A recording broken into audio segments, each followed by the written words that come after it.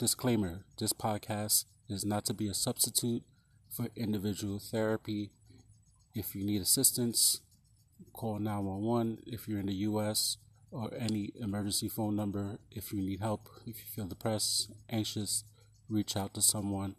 This podcast is for educational or entertainment purposes only. Thank you.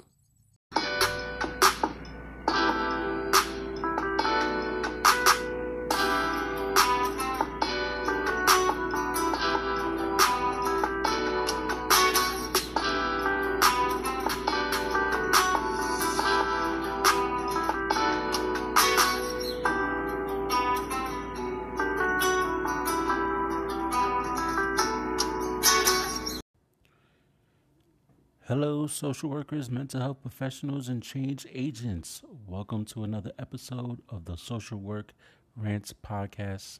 Saludos a todos. Hope everybody's doing well out there. I'm Bass Moreno, your host. Thank you for listening wherever and however you're listening to the podcast. Reminder to subscribe to the podcast page on YouTube. It's still a work in progress. Bear with me. I'm trying to get my stuff together to edit these videos how I like it so it can look somewhat official. So bear with me. I'm not a techie by heart at all, so I'm learning as I'm going. So definitely hit the subscribe button. I would appreciate that so much. You can follow the podcast on Instagram at the Social Work Rants Podcast. That's all one word. You can follow the podcast on Twitter at Social Work Rants. You hit the like button on Facebook. Type in the Social Work Rants Podcast. Hit the like button. Definitely follow my business page, Bass City Entertainment LLC on Instagram. And also coming soon is Triumph Through Pain. How to Maximize Your Full Potential During Downtimes is my first ever book. It's a poetry book I've been writing and ready to release very, very soon. I still got to touch it up and do the whole edit and everything. I'm hoping to release it by the end of this year. This year is flying by. We're already in November, and it's like...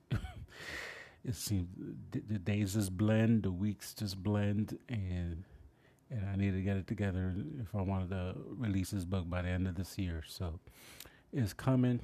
I have posted the cover of the book online, so I got some good feedback response from that.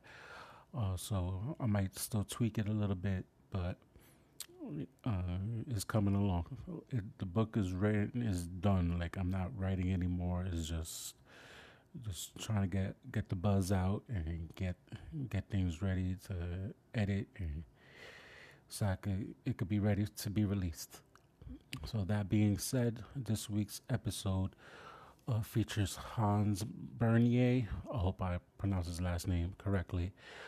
Licensed clinical social worker based out of New York. He's done a lot of work related to school social work, after school programs. Does have a small sees people for therapy, small private practice,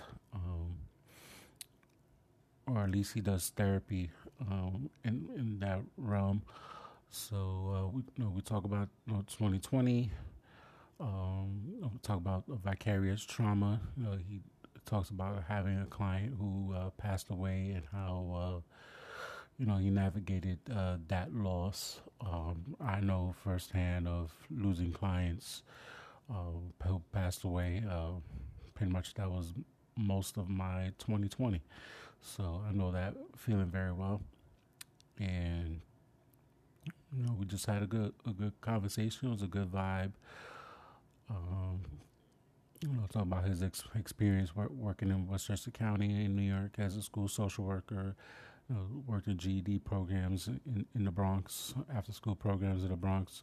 So, we had just to give you some context of our conversation and things that we have seen. We must have crossed paths at some point because he worked in a lot of the areas that I used to work in the Bronx and doing social work. So if you're familiar with the Fordham Road area, the Third Avenue area, there's a lot of social service agencies in both sections of the Bronx.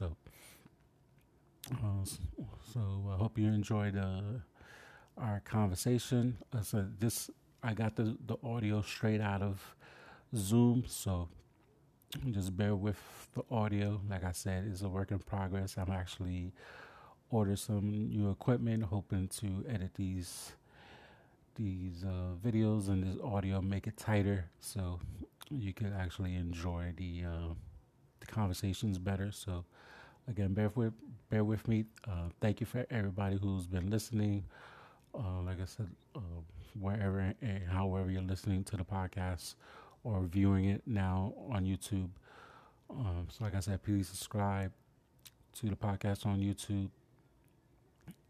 And I finally got over 6,000 listens from all over the world. So I really, really appreciate the love. Oh, and also, by the way, I just got featured at Shout Out Magazine, Shout Out Miami Magazine.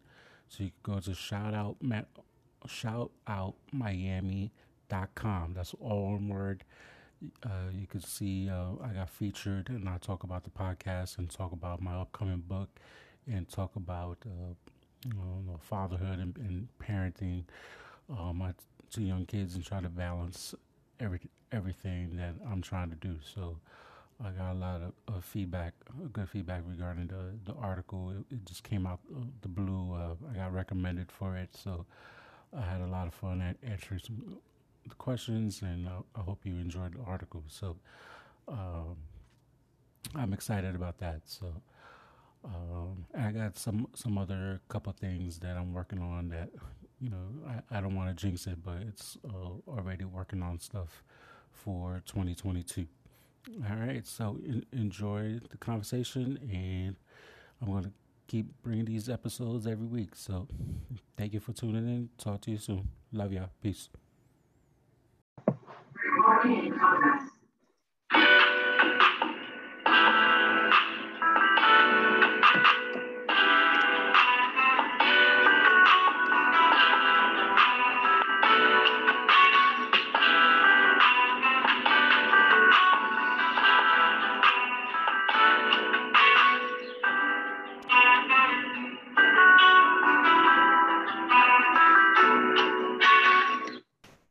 Hi, everybody. Welcome to another episode of the Social Work Rants podcast. I'm your host, Bash Moreno. My guest this week is Mr. Hans Berrier, out of New York State. We'll talk a little bit about what he's currently doing in social work, talk about his past, life in 2020. I'd like to ask my guests what was life like of all 2020 in the height of the pandemic and things of that nature, future goals going into 2022, since we in the official fourth quarter of 2021 as of this recording. So Hans, thank you so much for coming on, and go ahead, let everybody introduce yourself, let everybody know who you are, what you do in our wonderful field of social work. Thank you, Bass. Thank you for having me. Never done anything like this before, so it's cool to connect. I'm Hans Bernier, a licensed clinical social worker out of New York, and all of my experience has been with in schools with kids and families in different capacities. So, even starting before the social work stuff, in high school doing summer camp stuff at my church, being a camp, like a junior counselor there, and then, doing after school work for a while with Good Shepherd in the Bronx, in the Fordham area, GED programming in the Bronx area and in Third Ave area. So this is all before Decided to go to social work school, and about, I guess it was 2010, started working with an organization out of New York, out of Boston, called Wadico Children's Services. They're kind of how I got started in this work back when I was an undergrad, and they're Boston based, which is where I did my undergrad. So that's how I connected to them initially, and they wanted to start a New York program. So and part of that, they asked that I go back to school to get my social work degree, given that a lot of the work was going to be counseling based in schools. As far as like contracts go, like needing clinicians to be a part of the work. So I graduated in 2015 from Hunter, proud CUNY grad, and been continued in the field ever since, and did a school social work job at a district in Westchester for about a year and a half, and recently transitioned to Columbia University in their field office, supporting internship placements that started in February. Oh, awesome! Congrats on that.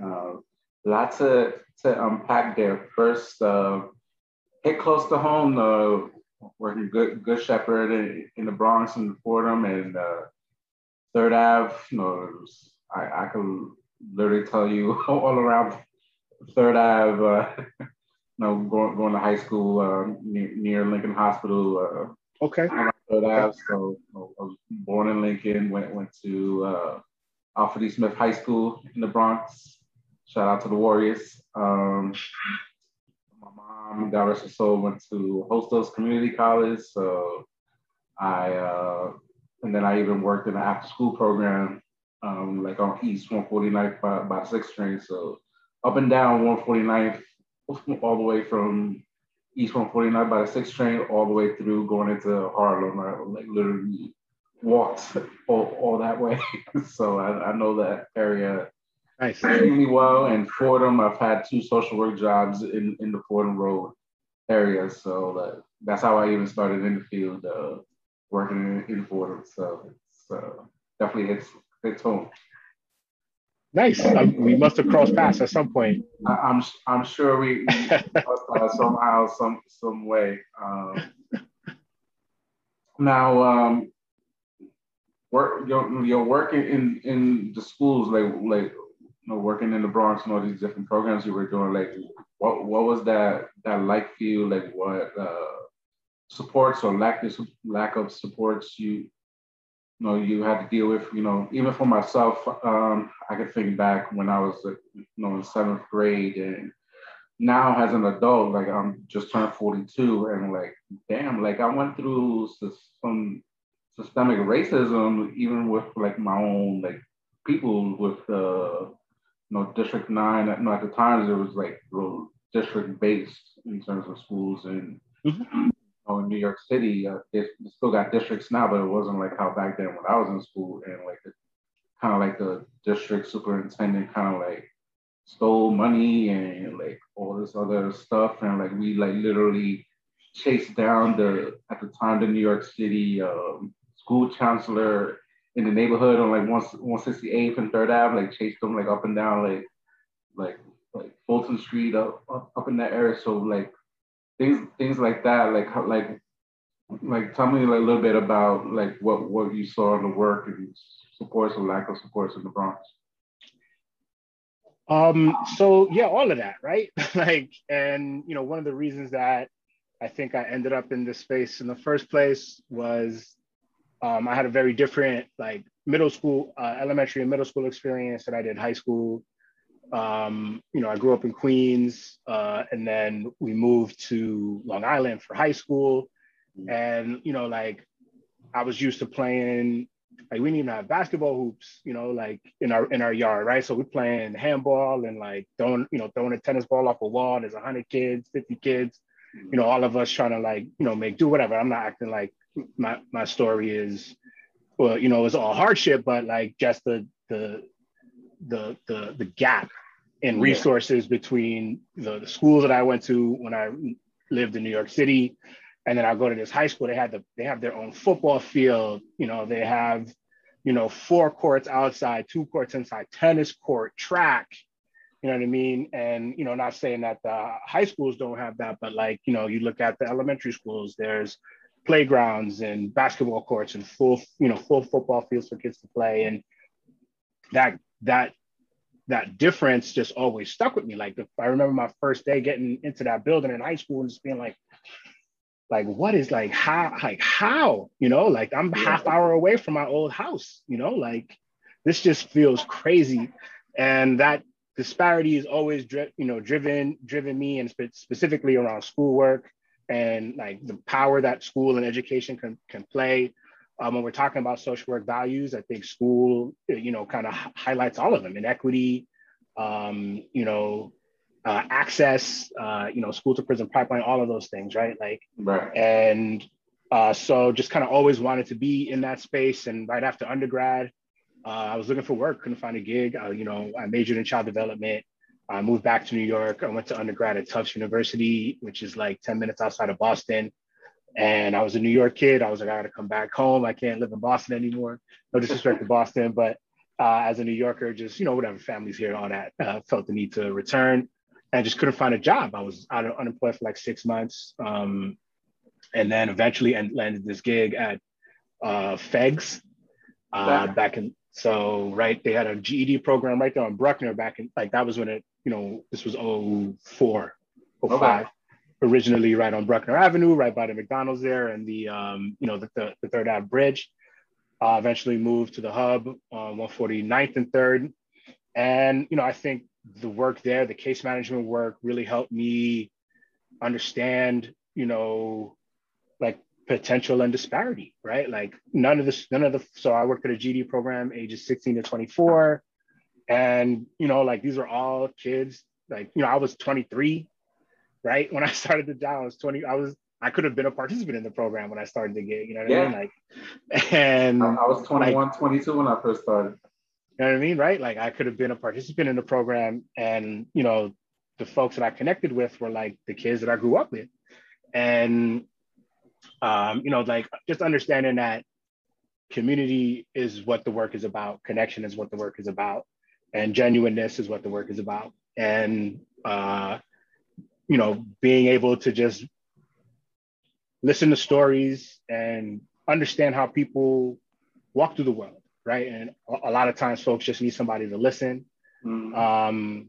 And it's not about like, it's about, being there for folks when they need it, right? And so I was doing that work for a while, and, I think it's not uncommon for folks to change jobs every 2-3 years in that space because the work is so hard. Yeah. Like I remember a client of mine was murdered, like he was, a kid in the street. He was from Maryland, and, went back home, was going to come, was going to come back and start at BCC. He had gotten an internship, had gotten a gig. His girl was pregnant. Like he had really, really turned his life around.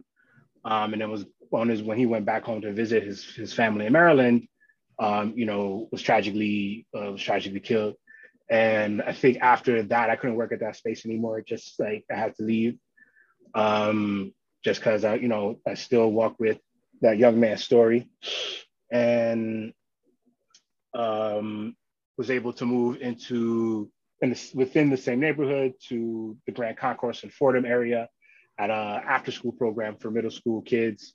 And then from there, transitioned into the school-based counseling work with Radico Children's Services. So I was able to be in the same neighborhood for like 15 years, which was really, really dope. Like some of the folks that I work with at a GD program, like their kids went to the elementary school that I ended up working at. And then when I was, I ended up doing some work at a high school. And by the time I got to the high school, like that kid's, like that's this kid's younger brother who used to like run around the program when they were, mom would come through, program to pick the kid up. That's the little brother running around. So like that felt really special, being able to be in a neighborhood and in a community for that length of time, and build relationships and get to know folks, and really see growth over time. But yeah, all of those things are true, right? Like in all those spaces, just lack of resources, and even with that, um, still people still making things happen, right? I think there's this false claim that you know, you know, this capitalistic understanding that you work for what you deserve, and everybody works. Everybody works. Everybody, obviously there are folks on opposite ends who whatever, but like I never came across a family that didn't work. Everybody in the house is doing something, trying to take care of themselves and make it in their day to day. And when the opportunities did present themselves, folks jumped on top of it, man. Like it's just not true. This narrative, of the world that we live in, like people end up in the space because they didn't work hard enough. It's just not real. Like everyone is working hard, and honoring that, honoring the work ethic of the community. And in my work at Columbia, trying to talk to folks, there's for folks who don't know these neighborhoods, who don't know the neighborhoods, who don't know New York City, there's a hesitancy. I don't want to go here. I don't want to work in the Bronx, whatever. I don't want to work in Brooklyn. I just like these are beautiful spaces, man. These are beautiful spaces if you take the time to connect. And that's what social work is, right? Like our role, that's our work, is going to where the need is and being able to support and walk in solidarity with folks. And so like doing all of that and now coming back into the New York City public school space and being able to reconnect with all those folks, right? Like I disconnected, I was between the work in the Bronx and the work that I'm doing now. Worked at a middle school in Westchester as a school social worker, which really helped me understand New York State regs, mandated counseling, IEPs, BIPs, FBAs, all the alphabet, the alphabet words or whatever. The alphabet. No, I'm learning all that right now. Right, in Delaware, it's a completely different state, so I'm sure they have their own language. But being able to learn that process, was really helpful, and I think all of it has got me. I think I'm finding a way to pull all the strings together. I'm in this space, and the internships that I focus on are schools and nonprofit work in schools. So I think being in the New York City nonprofit space for a decade, being able to see the school space from that perspective, it feels cool to reconnect to the New York City DOE space, and kind of pull it all together. How was it like working in Westchester as a school social worker? It was great. I was in New Rochelle, and New Rochelle is a fascinating space, right? Like, folks, families that had $10 million houses, and then some families, living in public housing, right? And they go to the same school. I think it's a beautiful space. I really enjoy my time there, and the only reason that I transitioned was because this other offer, I would have been there. I thought, when I got that gig, I thought I was going to be there forever. And that was, I had like in the nonprofit work, you're kind of jumping around a lot, right? So like I work for this agency. They had me in 3 schools in a week, which was dope to get that perspective, to like meet that many principals and get an understanding of like what school culture really means in the various spaces. And so that was a really great experience. That was with, the agency work that I was doing. So I was in a bunch of different schools. So this gave me the opportunity to do social work, like no admin work. I mean, obviously like the written work, but like no supervisory work, no like programming stuff, just like you're the school social worker for this building. I worked with a great colleague, at one point it was 2 full-time social workers. They then increased it to 2.5. And we really worked as a team in that space. But like being in one building, year after year, I was able to be there for 3 school years. 2 of them, trying to navigate COVID. And, being able to move with your cohort of students, right? Going from 6th to 8th. Like there was, I think there's something really special about that work as well. Mm-hmm. Being able to progress with the kids and see and you understand progress in a different way when you're working with the kid, with one student for and their family for that long. Um, so I think again, finding all the different ways. And one thing I really love about social work is that you can do so many different things. Um, like I really love supervision work. So I currently, in addition to the work I do with Columbia, I do work with a group practice and facilitate group supervision. I'm working with this agency called Black Men Heal, which I, hope to shout out in this work 100%. Would love to talk about them more. It's a nonprofit agency that provides 8 weeks of free counseling to Black men. That's the mission.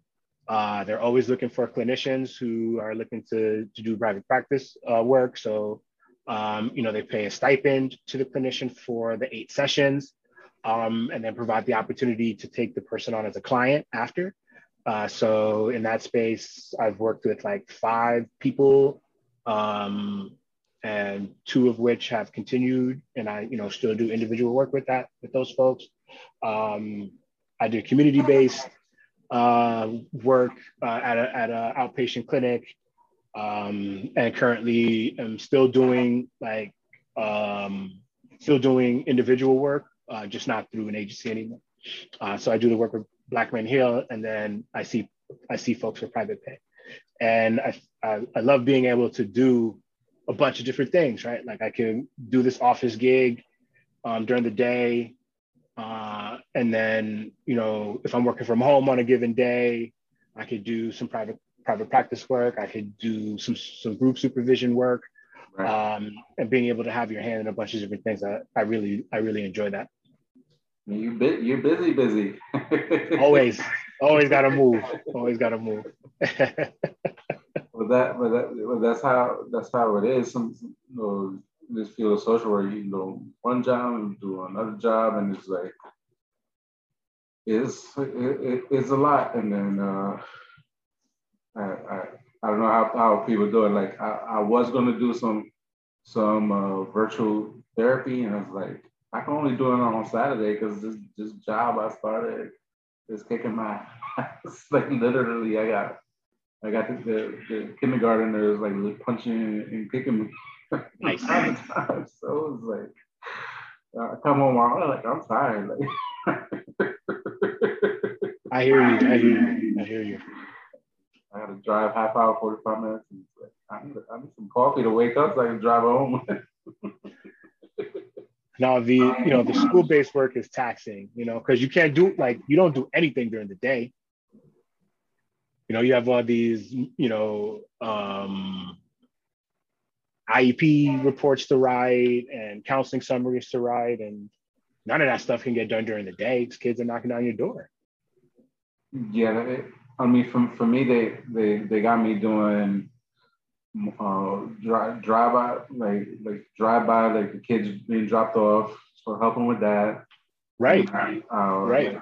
Then I got the lunch duty for now. They got me like from 10:30 to like 1 o'clock, straight lunch duty, like literally cleaning the tables once the kids finish eating lunch. So like the kindergarten do half hour, clean the table. The first graders come in half hour, clean the table. So like just lunch duty alone, and it's like, and it's not a flex when like you starving and the kids are like, they got this banging food and it's like they're not eating. Like in my head, like the Spanish comes out of my head, like, coño, si tú no comes eso, yo me lo como. I'll eat that shit. Like, you're not eating that shit, I'm like, eat it.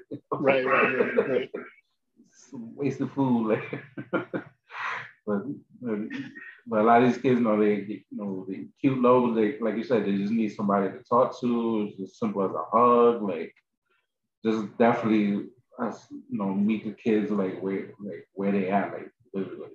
Sometimes of course they're gonna try to play you. A lot of them try to play you. Like, I go bathroom, they just like BSing or so far or whatever, not wanting to go to class. But just even if they don't want to go to class, I'm like, I'll give you a break. Let's walk in the hallway for a couple minutes, but you're gonna go to class. so it is a lot. And this is like my first experience. I've been inside an actual school building and do like school social work, like really like hands-on with the kids. Like even when I was working at my last job, like it wasn't like this intense.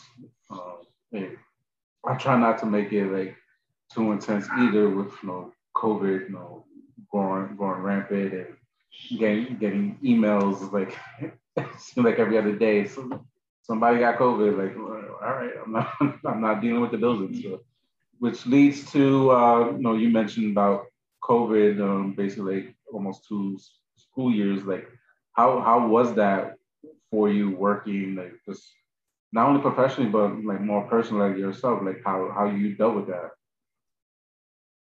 I mean, we managed. That I think we're still dealing with it. Oh yeah, we definitely still deal with it. Crazy out here, man. It's crazy out here. I think the year that ended, so this was 1920, 1920. right? So that's the school year that we started, but then got cut short in March. And, that was not a lot of work got done. Just like not a lot of stuff happened, right? Like I had my kids here. We were all in the house. Nobody could really go anywhere at that point. And there were tons and tons of kids who just did no school.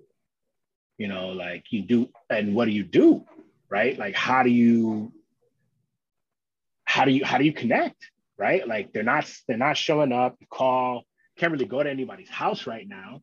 Right. And I think the knee-jerk reaction is to blame families, but like a lot of the folks who aren't able to be home, they're considered essential workers, right? So like it's not like people again are just throwing their hands up, but they got to go to work, right? Like there's no option, right? You're talking about undocumented families, right? Like folks who don't get paid above board or who get paid cash, who are working and getting paid in cash. Right. They got to go to work. Off the books, right? Yeah, they got to work. They got to go to work. And these are restaurants, these are supermarkets, these are corner stores, right? Like these are the spots where. Well, here in Delaware, we got farms, working on the farm, right, right. And so like the most vulnerable again end up getting stuck. And I don't know, like if I was 12 years old, 11 years old, and my mom was like, go to school, I'm gonna play video games, man. Like I can't even get mad at the kid sometimes, right? Like he's a kid, they're kids. Yeah. Obviously there's a range where lots of folks were, some kids excelled. Like I had some kids that actually excelled because of it. Some of the kids on the autism spectrum, like I saw that a couple of them actually, like they were like without the constant social pressure, like, and these were higher functioning kids on the spectrum. They were able to, like, they were on grade level academically, but had, the autism diagnosis though. So the social stuff was there, were what their goals were around, their IEP goals were around. And like, I found that population of student academically did better. Obviously the social aspect, not being able to connect with kids, like that's detrimental, right? Like depending on the age group. But academically, they were able to do better, which I found interesting. And then the following year, which was, that had to be 18-19, that initial year. The following year, 19-20, this past school year, that started with COVID and then kind of slowly transitioned out of it. Or like, at the end of the year, like doing hybrid schedules, half the kids in the building, half the kids out the building. That was an interesting experience too. Like, seeing the progression of like starting with only, the most restrictive classes, right? Starting with the 8 to 1-to-1s, they're able to come in every day. And then the progression to like the breakdown of the half schedule. That was interesting to see. And I found out with that 6th grade cohort that I work with. So these were the kids that I had never met before and was trying to connect with them virtually. That was really, really hard to do. I did not have the same level of understanding of how to support a student, just because I wasn't in space with them. Like I never met them. I never heard, it's just very different. And same boat, really like working hard to get kids to come, but all these real life barriers, I know that the virtual learning stuff isn't intuitive, right? Like you got to jump from this room to this room. You got to get out of this Zoom, this Yeah. class. There's a Google Meet. You got to go into the Google. Like we're asking 11-year-olds to function like college students, man. Like virtual learning in that way, jumping from class to class, organizing yourself. Like not just like the building takes care of so much structure for kids. You know what I Yes. mean? Like you don't need to, as a kid, you don't need to know the room number. It's muscle memory. You just walk to the room. Yeah, exactly. You know what I mean? Like that kind of Yeah, stuff because isn't when I do the parent teacher conferences and I ask my kids like, "What's your room number?" They don't know. They just like go to the class. They just show you where the class is, but they don't know the room numbers. So I totally relate right. to that. Right. And they lose all that stuff with the virtual learning, and have to now memorize another step. And all of those things are barriers, right? Mm. And it's really, and it worked really well. I think given the realities, like I think there are lots of things that are never going to return, right? Like now every kid knows how to log into a Zoom, right? Like there are things that every kid knows now. Um, and again, I think there's a lack of socialization is a big issue. I have some of, there are some older like college age kids that I still connect with, and they're freshmen in college. Last time they were in school with people was 10th grade. They're Wow. freshmen in college now. That's crazy. Like imagine, like think about that leap of being like, obviously there's, the academic part, which is whatever. Not just whatever, but like school is so much more than academics. Like it's Yeah, so much absolutely. more than academics. So like for a kid to not be in space around other kids, and it's not, now he's an adult, like he's not a kid anymore, right? Like Mm. 10th grade to freshman in college, that's a crazy jump, man. And I don't think we give these kids enough credit for how hard that is to manage. Yeah, absolutely. I mean, I kind of take a strengths perspective in terms of the whole Zoom thing. Yes, Mm-hmm. they're learning like basically like life skills that they're gonna need, like Mm-hmm. job force skills, whether they realize it or not. I mean, we're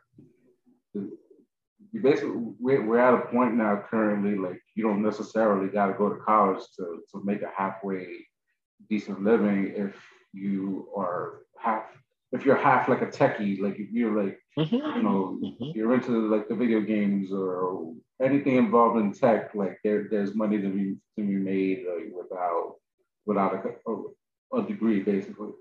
Um, Mm-hmm. there's just so much, even like, Google and all these companies, like all you need is a high school diploma now. Like, so you're making like 50, 60, 70,000, depending what you do, what they're looking for. So logging into a Zoom and then learning like the tricks to like, I even had like my daughter like instead of her reading, like she got like the audio playing and she's just looking at the words. Like it's just Right. things like that. Right. It's like they figure things out, like how to get by. And also that doesn't get talked about enough is we had this past year and a half, going on 2 years, a whole generation of new generation latchkey kids that we got 10, 11, 12 year olds because of their parents having to work to survive, make ends meet, especially the undocumented, parents who got to work, otherwise they don't get paid. Like even, you got 10, 11 year olds going or learning to be responsible or try. Like you got to go to class on Zoom, and then Right. they're home alone, no fault of their own because the parents got to work, and parents are telling them you got to go on Zoom to do your classes, and obviously the kids are not doing the Zoom, so it's like what do you do? And then for myself last year, getting referrals for like all these like absences, and like I'm looking at the schools like, what are you doing? What have you been doing? Like, I'm not working in the school, at least like last year. It's like, okay, what have you been doing all this time? Like, now going a truancy course, our truancy papers, so just of all this stuff. So it was a hot mess last year. Even like before I moved, like the virtual first went down, there was issues getting laptops for kids, and then getting like Wi-Fi. The little Wi-Fi looking things kind of look like this, a little bit bigger than this, and like sometimes they work, sometimes they didn't. Sometimes The you can hotspots. get the hotspots, and then depending where you live, I even had a couple of instances last year that the person lived in a dead zone, so like nothing worked. So it was like barely my mom was like barely my cell phone worked. So like the hotspot didn't work. So it was like kid couldn't log on to class. So, and then the mom refused to send the kid to school because we're facing, we were still getting emails and all this stuff with COVID. So I couldn't blame the mom and dad. So what exactly do you What do do? you do? What do you do? So that definitely doesn't get talked about at all. I don't see nobody talk Think about about it, that. man. That's so real. That's so real, Bass. Like Not even like the government, like nobody. Like that is so real. we even got a Latino education secretary. Bro, the homie's not talking about it. So it's like, come on, like what are we doing? Nah, and just again, it's the Are we still having same. those? Are we still having those issues like a little bit of this year because we still, depending where you live at, it's still some people still have a virtual option and still having the same issues. People are still scared of trying to remain not getting COVID. So no, we're not even going to touch on the vaccines or whatever That's stuff. another 2 hours. I hear you on that. I hear you on that. But it's just But like, and everything's it's been again, it's politicized, and it's just been absolutely insane, and no, it's it's the folks affecting who our can't, kids, man. the folks who can't afford disconnect are the ones who unfortunately, continually receive the resources last. And and it's just like it didn't feel like there was any real problem solving around it either, right? Like I don't know what you do, right? So it's not even like pointing finger. Like, what do you do Yeah, if exactly. you can't get the kid? You physically cannot bring the kid in the building. Grandpa lives in the crib. Mom is immunocompromised. There are all these realities, right? Like, mom has to go to work. Grandpa, multi-generational living, right? Grandpa's in the house, auntie's in the house, baby's in the house, right? Folks are immunocompromised. You can't go. You can't be put that exposure because you're gonna harm your family, right?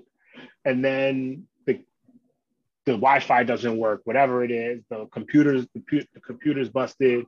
Even if all those things are happening, like, how can you ask an 8-year-old, an 11-year-old, a 9-year-old, a 5-year-old, to self-motivate to like sit on a computer and listen to like it just, what do you do?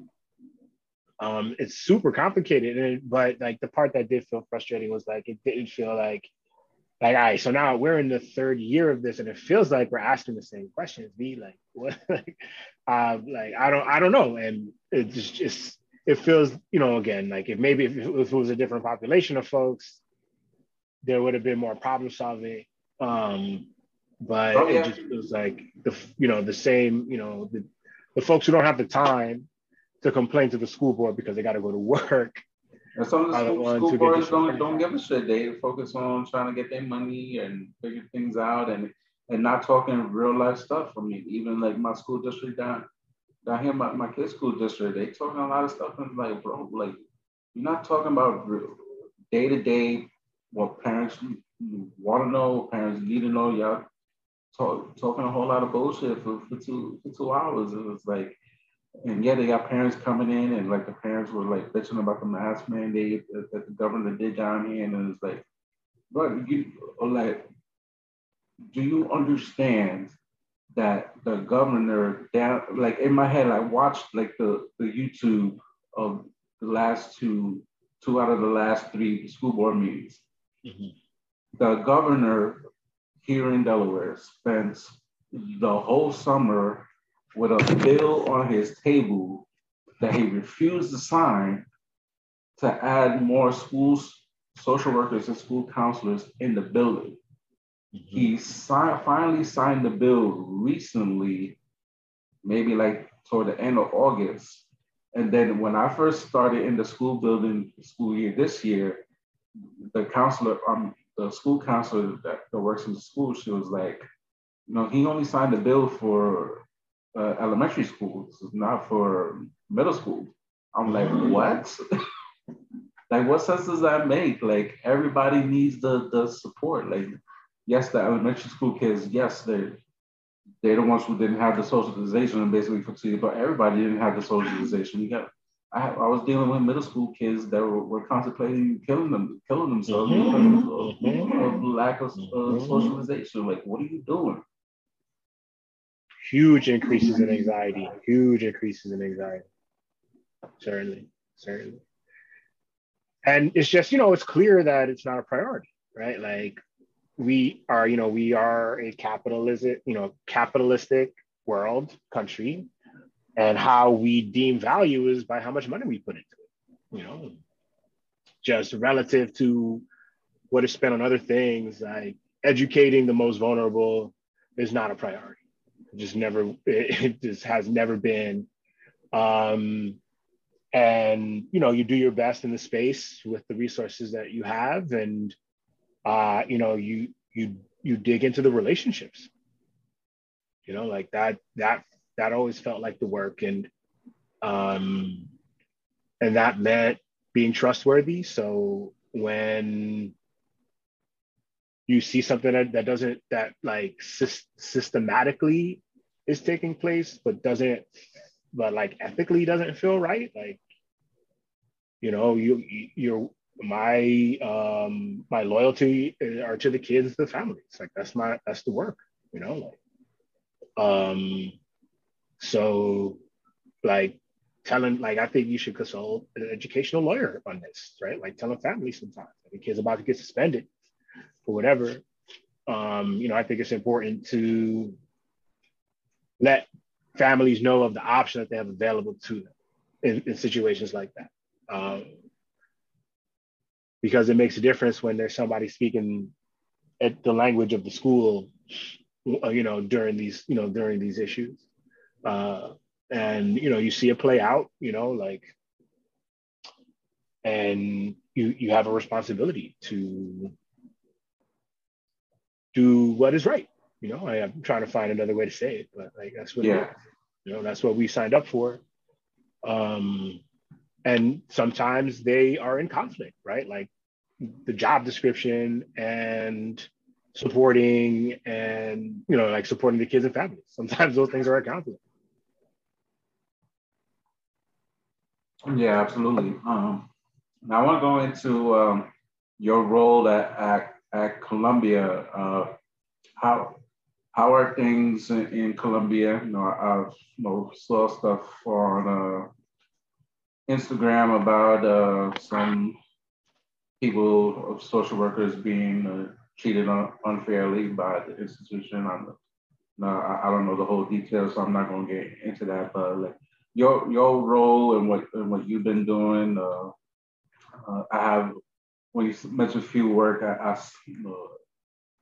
no, I went to Fordham, and like picking bastards. Like I had to like find like my second field work placement. I had to look for it on my own because they didn't help me at all. So yeah, you want my money, and I'm still pissed off about it. Like 10, 12 years later. So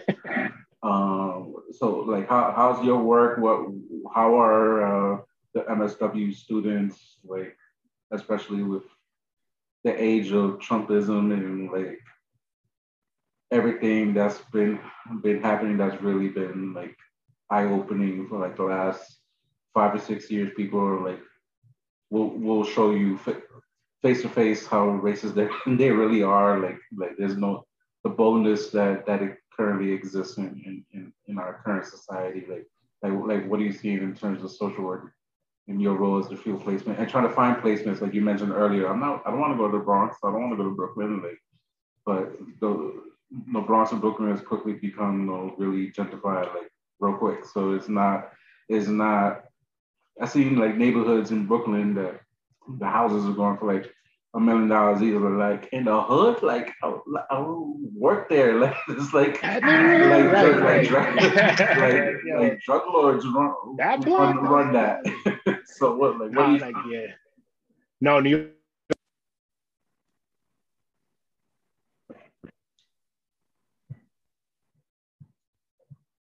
Your audio just went out.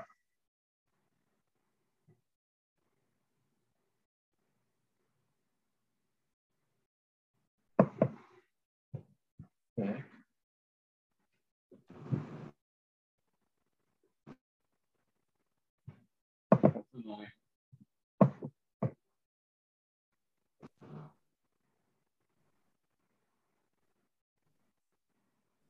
Oh no. Yeah, now I hear you. Okay. Yeah, I don't know what happened. But yeah, my grandma was 110th in Manhattan, and like there was no buzzer. The door was always open. Like you know, always go out dirty. They pick up the garbage. Like she passed away when I was like 20. I wasn't in New York for a while, and hadn't been in her neighborhood in like 8 years or something like that. And I walked past her apartment building. It was like it was like it was like the Wizard of Oz. It was like Witch of the West, Witch of the East, like with a magic wand. The audio, I'm sorry, the audio is still going in and out. Put these in. Anyway, so gentrification in New York is crazy how quickly it happened. But it's like the role that I'm currently. Can you hear me at all?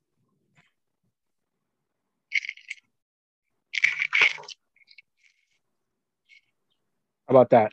Yeah, I hear you. All right, there we go. Got to do old fashioned way. So yeah, the current role, like Colombia is an institution. So there are realities that come with that. I think I have navigated for a while as a Black man in this work. But I understand the opportunity that there's potentially connected to the work, and also don't look to the institution to do things that institutions aren't supposed to do, right? Like there are realities of how even like how the buildings were built. You know what I'm saying? Like, yeah, these are spaces that are pre-colonial America that are built by slaves. So like there's a lot of weight in that understanding by itself, and trying to hold all that context at the same time. Opposing things can be true. But the work itself, I think, is really interesting. Being able to connect with lots of different agencies and schools and other folks in the work. I'm trying to put together a school social work conference that's going to happen in June, and focusing on social work in education spaces where students are oftentimes pushed out into. So things like hospitals and the prison system and group homes, and there's school happening in all of those spaces, and really innovative things happening in those spaces. So I'm hoping to find some best practices and connect with folks who are doing that work. But the field placement piece is really interesting. I do my best to be really available to people, and like I've heard others have the experience where the school didn't support, and I find that the folks that I work with, all work really hard to support as many students as they can, and but there's also the reality of like what social work school means for people now, right? Like, not everybody walks into social work school to be a social worker, right? Like, they walk in to be a clinician. Let me rephrase that. They walk in to be a therapist. I think I think the language of clinician can mean a lot of things. I think doing community work is clinical. You know what I mean? Doing programming work is clinical, right? Like all of it doesn't clinical doesn't mean sitting on sitting across from somebody with your clipboard, right? Like that is a form of a clinical intervention, but that doesn't. I think the word clinical means much more than that. And so, oftentimes folks will say, "I want a clinical supervision. I want a clinical placement." So as part of the onboarding work that I do with folks, I do like a I hold 3 meetings a week for the students that I support. This was kind of over the summer. They've kind of tailed off now. Most of the folks are placed, but like at the height of the placement, I hold, a weekly meeting and give an overview of what the placement process looks like. Here are a couple of options. Here are the options that we have in the space. Pick three. I want to give folks, I think, agency in the process as much as possible. I think that's a social work value in general. So I see why, I don't see that any different in this work. And I think I ask a question like, what does define clinical? What does that mean? Because I want to get understanding, because I found like initially that folks kept saying I want a clinical placement, and like what does that word mean, right? And I think it's important to expand the lens. And I can't get mad at people, right? They want what they want. People want to be therapists, right? There's nothing wrong with that. We need therapists, right? There are not enough. There aren't enough of them. They need trained therapists. But I do think that walking into the space with that perspective of I'm going to be a therapist only, I think things in the work get lost. I think I am a better therapist because of the community work that I did. I'm a better therapist because of the family work that I did. I'm a better therapist because of the programming work that I did. I'm a better therapist because because of the school, because of being connected to a school system. Like when I work with the student, when I work with the kid, when I work with the family, like I understand, like it sounds like, oh, so you're saying that your son has year after year lagged behind academically and your school hasn't evaluated him yet, right? Like I wouldn't know that if I haven't worked in a school. Right.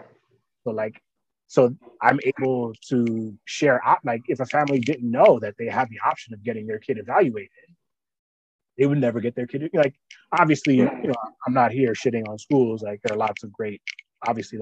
Yeah, absolutely. But like there are lots of reasons why a kid wouldn't get evaluated. You might be jumping from school to school, but you know what I mean? Like, and it's not like I'm not just providing that education like to the parents, because you have that that background, like, hey, like have you thought about this, and just opens more dialogue and puts the parent, like empower them to like, hey, like I even like think about this, and just kind of the typical like engagement, like providing resources, you like, talking to them, like educated, providing psychoeducation, like all this stuff. So like have that, and you're providing that. This, like you said, there's no knock or school. That's just like one example, but that's also could be a fact. Like the schools, because maybe the schools don't have the funding like to do that, or they could do the evaluation, but they don't have like the pieces in place because they need staff as much as everybody else. So a lot of different reasons.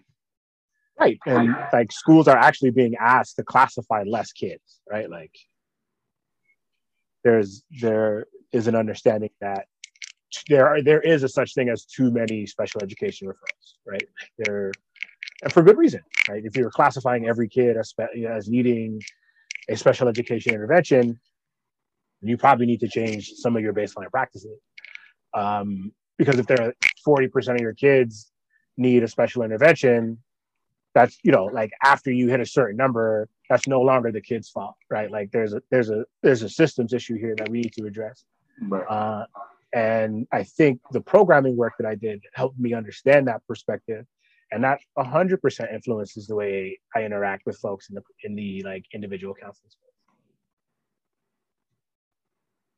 Yeah, and it's great. So how do you? So besides the MSW students and like wanting what they want to do, because I want to be a therapist. It's like what do you see like they're like from your perspective, like how are they, like what like are their, or like what's their like perception of social work, or like doing the work, or like any like, oh, I don't want to go here, like, and like maybe have like a misconception of like a neighborhood, or things of that nature, like how, like what's their reactions to stuff like that? Well, like it's a case management job, right? I have like 150 some students that I work with to try to place in placements. And like anything else, like for various reasons, 10% of the people will take up 80% of your time. If you have a caseload, like that is the math always. And, and again, it's not because folks are indignant or like nasty. It's just like life happens, right? Like there are certain folks who need more of your attention because the circumstances of their day to day dictate that. They're moving, they had a family member pass, the site instructor pulled out the last minute and can no longer do the internship. So now, they were all set up to do this one thing. Now you got to spend more time with this person. So like that part is just, understood when you walk in. And as far as the, again, I think part of that 10% of the folks who take up 80% of your time, like there are folks who want what they want, and it's this kind of catch-22 with social work, right? Like one of our mandates and one of our values is advocacy, right? Like asking folks to advocate on behalf of others. And in this space, there are folks advocating on their own behalf for something that they believe in, right? And I'm not going to fault anybody for that. I'm not going to say that you can't have that perspective. So I do my best to provide options to folks and be very candid and be very honest, right? Like, if you want this, then this will happen, right? So like if you are holding out for a very specific placement, that could potentially delay the start date because there are only so many of them. So you do your best to be upfront and give people as much information as you can. And I think, again, that's a social work value, not specific to this role. And let folks make informed decisions with the information that you can provide. And I think that is something that I try to do in any position that I'm in, any role that I'm in, is like, here are the resources and information that I'm connected to. Like, what do you want to do? Right? Like, my role is to connect the resources and support in next steps and like talk through like uncertainties that you may have, but like I'm not here to make decisions for anyone, right? Like I think when you start in the work, you think your job is advice giving, right? And then as you progress, you realize that that's how you get resentments built against you in the work. Right. So like, here's your, like, I'm not gonna, like, obviously if it's a wild decision, I'll say that's a wild decision, but if it's a safety issue, that kind of stuff. But for the most part, like, here's the information I have, here's my understanding of it. How can I help you come to a decision? Right. And yeah, I just find it. I finally meet somebody that actually works at a grad school and wanted to interview somebody just to see just how the inner workings of like the field placement, how it is, and it sounds like things haven't changed so much since I was in grad school, and just to hear the somebody working in the grad school from their perspective, like what they see. So it's fascinating and interesting to get that perspective. As of this recording, it's the beginning of October. Like, what do you got? Anything else going on? Like the rest of this year, going into 2022? So I just want to mention Black Men Heal one more time. They have a Instagram page. Black and brown clinicians. I think there's a unique role that we can play in, like, the healing space, which I think is a part of social justice.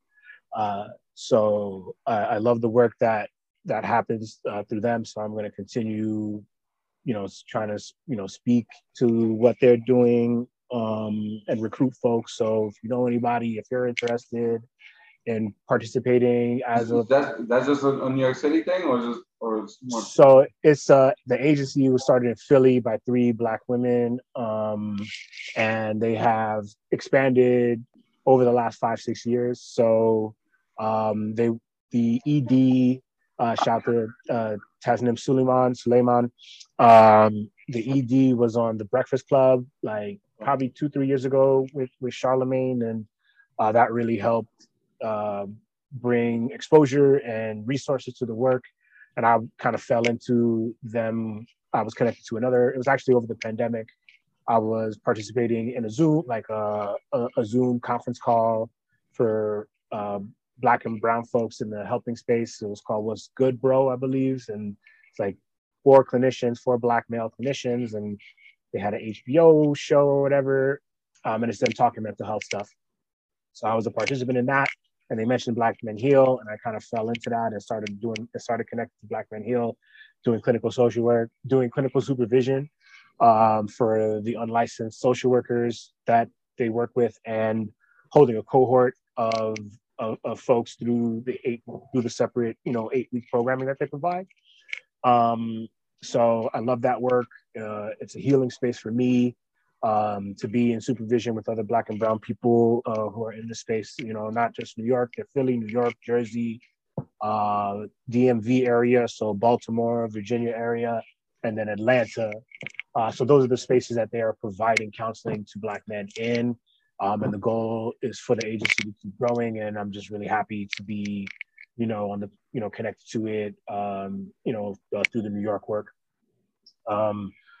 Hopefully, going to be this hopefully this school social work conference will be happening in June. That's the goal. So putting together a committee for that, and then we'll see what happens. I can't think further than that. That's a lot of and then we'll see what 22, 23 brings, but that's where the energy and the brain space is going for the rest of this school year. Now the school social work conference that you're trying to plan, is that just going to be a New York City thing? No. I'll certainly send it out. It's going to be a virtual, certainly, but the colleague who's in the role prior to me, Dr. Cindy Bautista Thomas, a beautiful person, has her own consulting work that she does, and also she works in higher ed at John Jay. She was like so helpful in the transition, and she started this conference 8 years ago. They had to skip 1920 because of the pandemic, but held the virtual one last year. And I'm just trying to make sure that it keeps going, because I think it's an important conversation. So the goal is to that's not the one that was. I know there was a school social work conference. I forgot where it was held. I know there's like more than one conference, but I know there was one that was held. I think it was virtual this year that they do every year.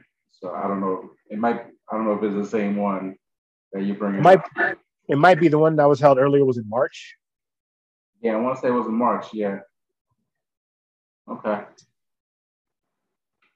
So yeah, those are the goals. As part of the role, supporting the SIFI course too. So yeah, those are the goals. The SIFI course, continue working with Black Men Heal, and this conference. That's where the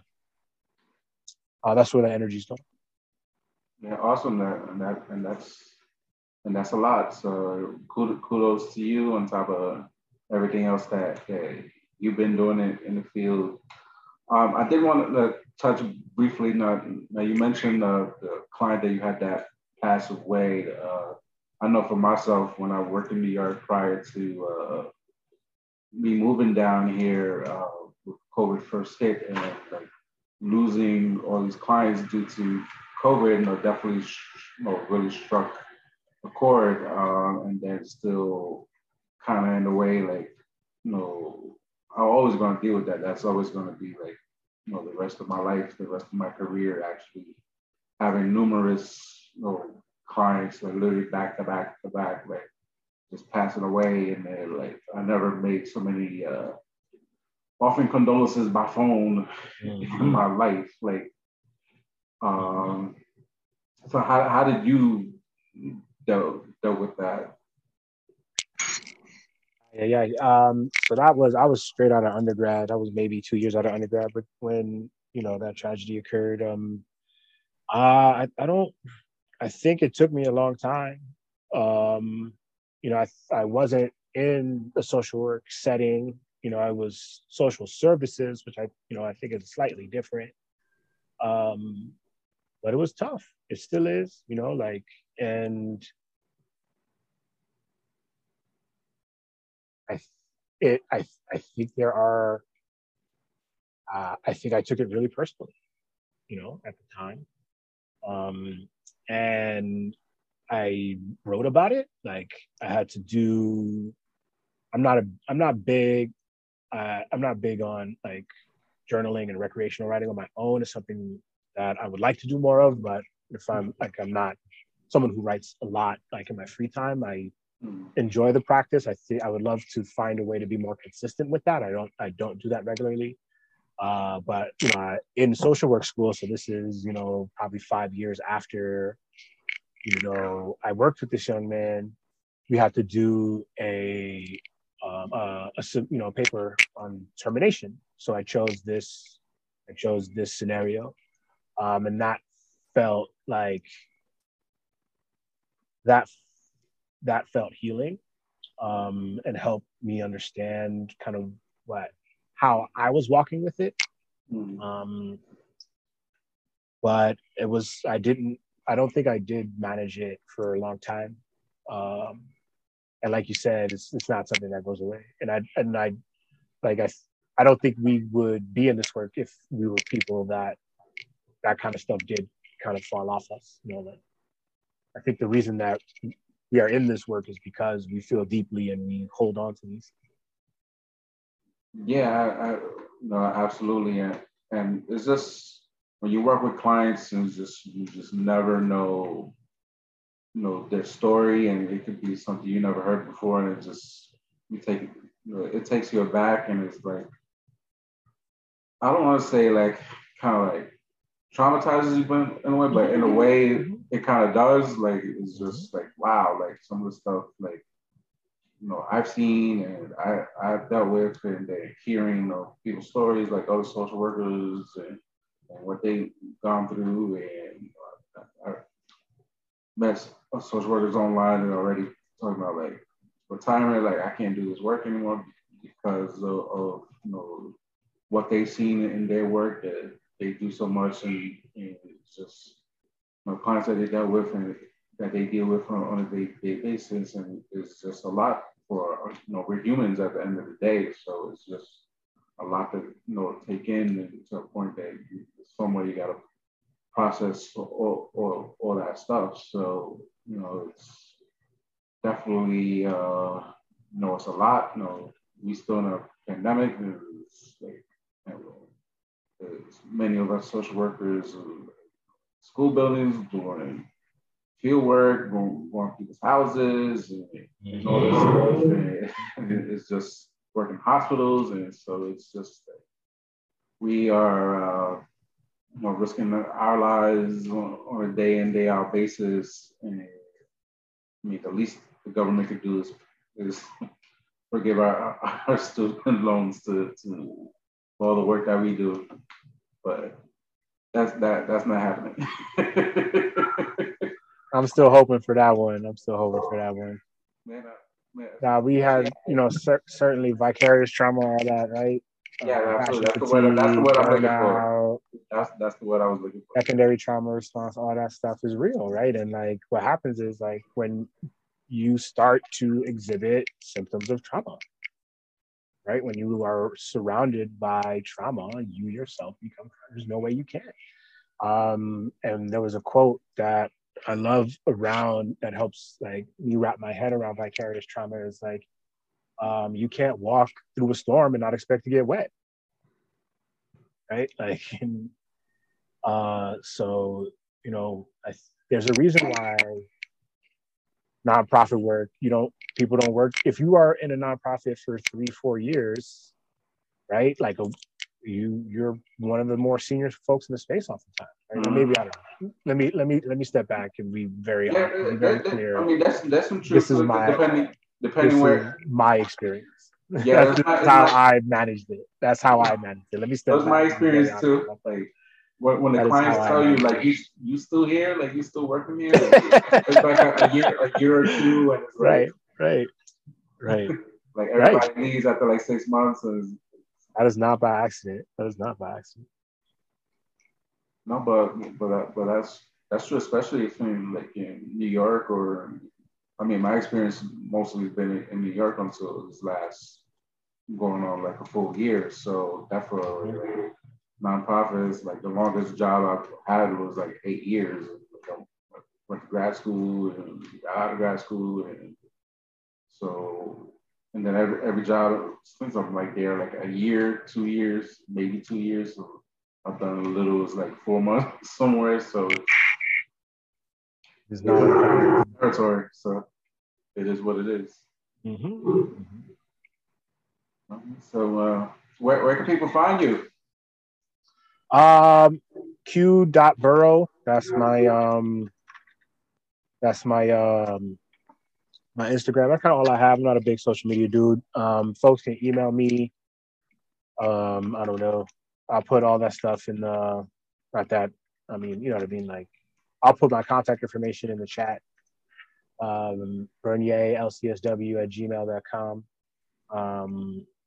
And that's kind of it, like uh yeah, I don't really I'm not good at this at that stuff, and I feel like I got I have I'm pretty busy, so it feels good.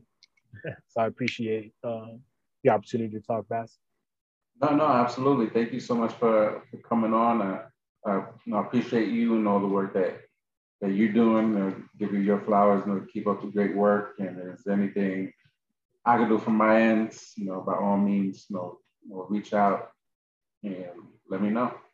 Yeah, let's stay connected. If you're looking for interns, there are Columbia students all over the U.S. through their virtual programs. So there are place students all over the country. Man, I wish there was a virtual option when I think it might have helped a little bit. My son was a baby like my last year, so it was like That's true. That's true. When I'm did you graduate, Bass? I graduated in 2010. Okay. Officially Yeah. October, August 2010. All right. I was 2015, but same thing. I had my second son during the fall of my first year. So I agree. If there was a remote option, I would have certainly, taken it. But But how was that like for you, like managing grad school and then like parenting, because it was rough. I think I was just like floating in the air. It was like I needed like I almost like I needed a vacation from like life. Like it was a full-time job, going to school, and then doing an internship, and it's like I need a break. It's like there was no break. yeah, I didn't. Took an extra year. I knew it wasn't going to happen in two. So it was a lot. But I think it helped me realize like how much like I can take on a lot, and I think I think it helped me. It helped show me how much I can handle. Um, so I'm really grateful to the social work space. And again, like all the options that it gives you the opportunity to connect to so many different things and remain true to who you are. Like I don't feel like I have to sacrifice like my morals or the things that I truly believe in to do this work and be a part of it and feel successful.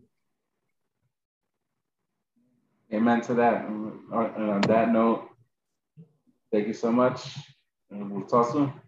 I appreciate you guys. Yes, be well. Talk soon. Thank you for the opportunity. Peace.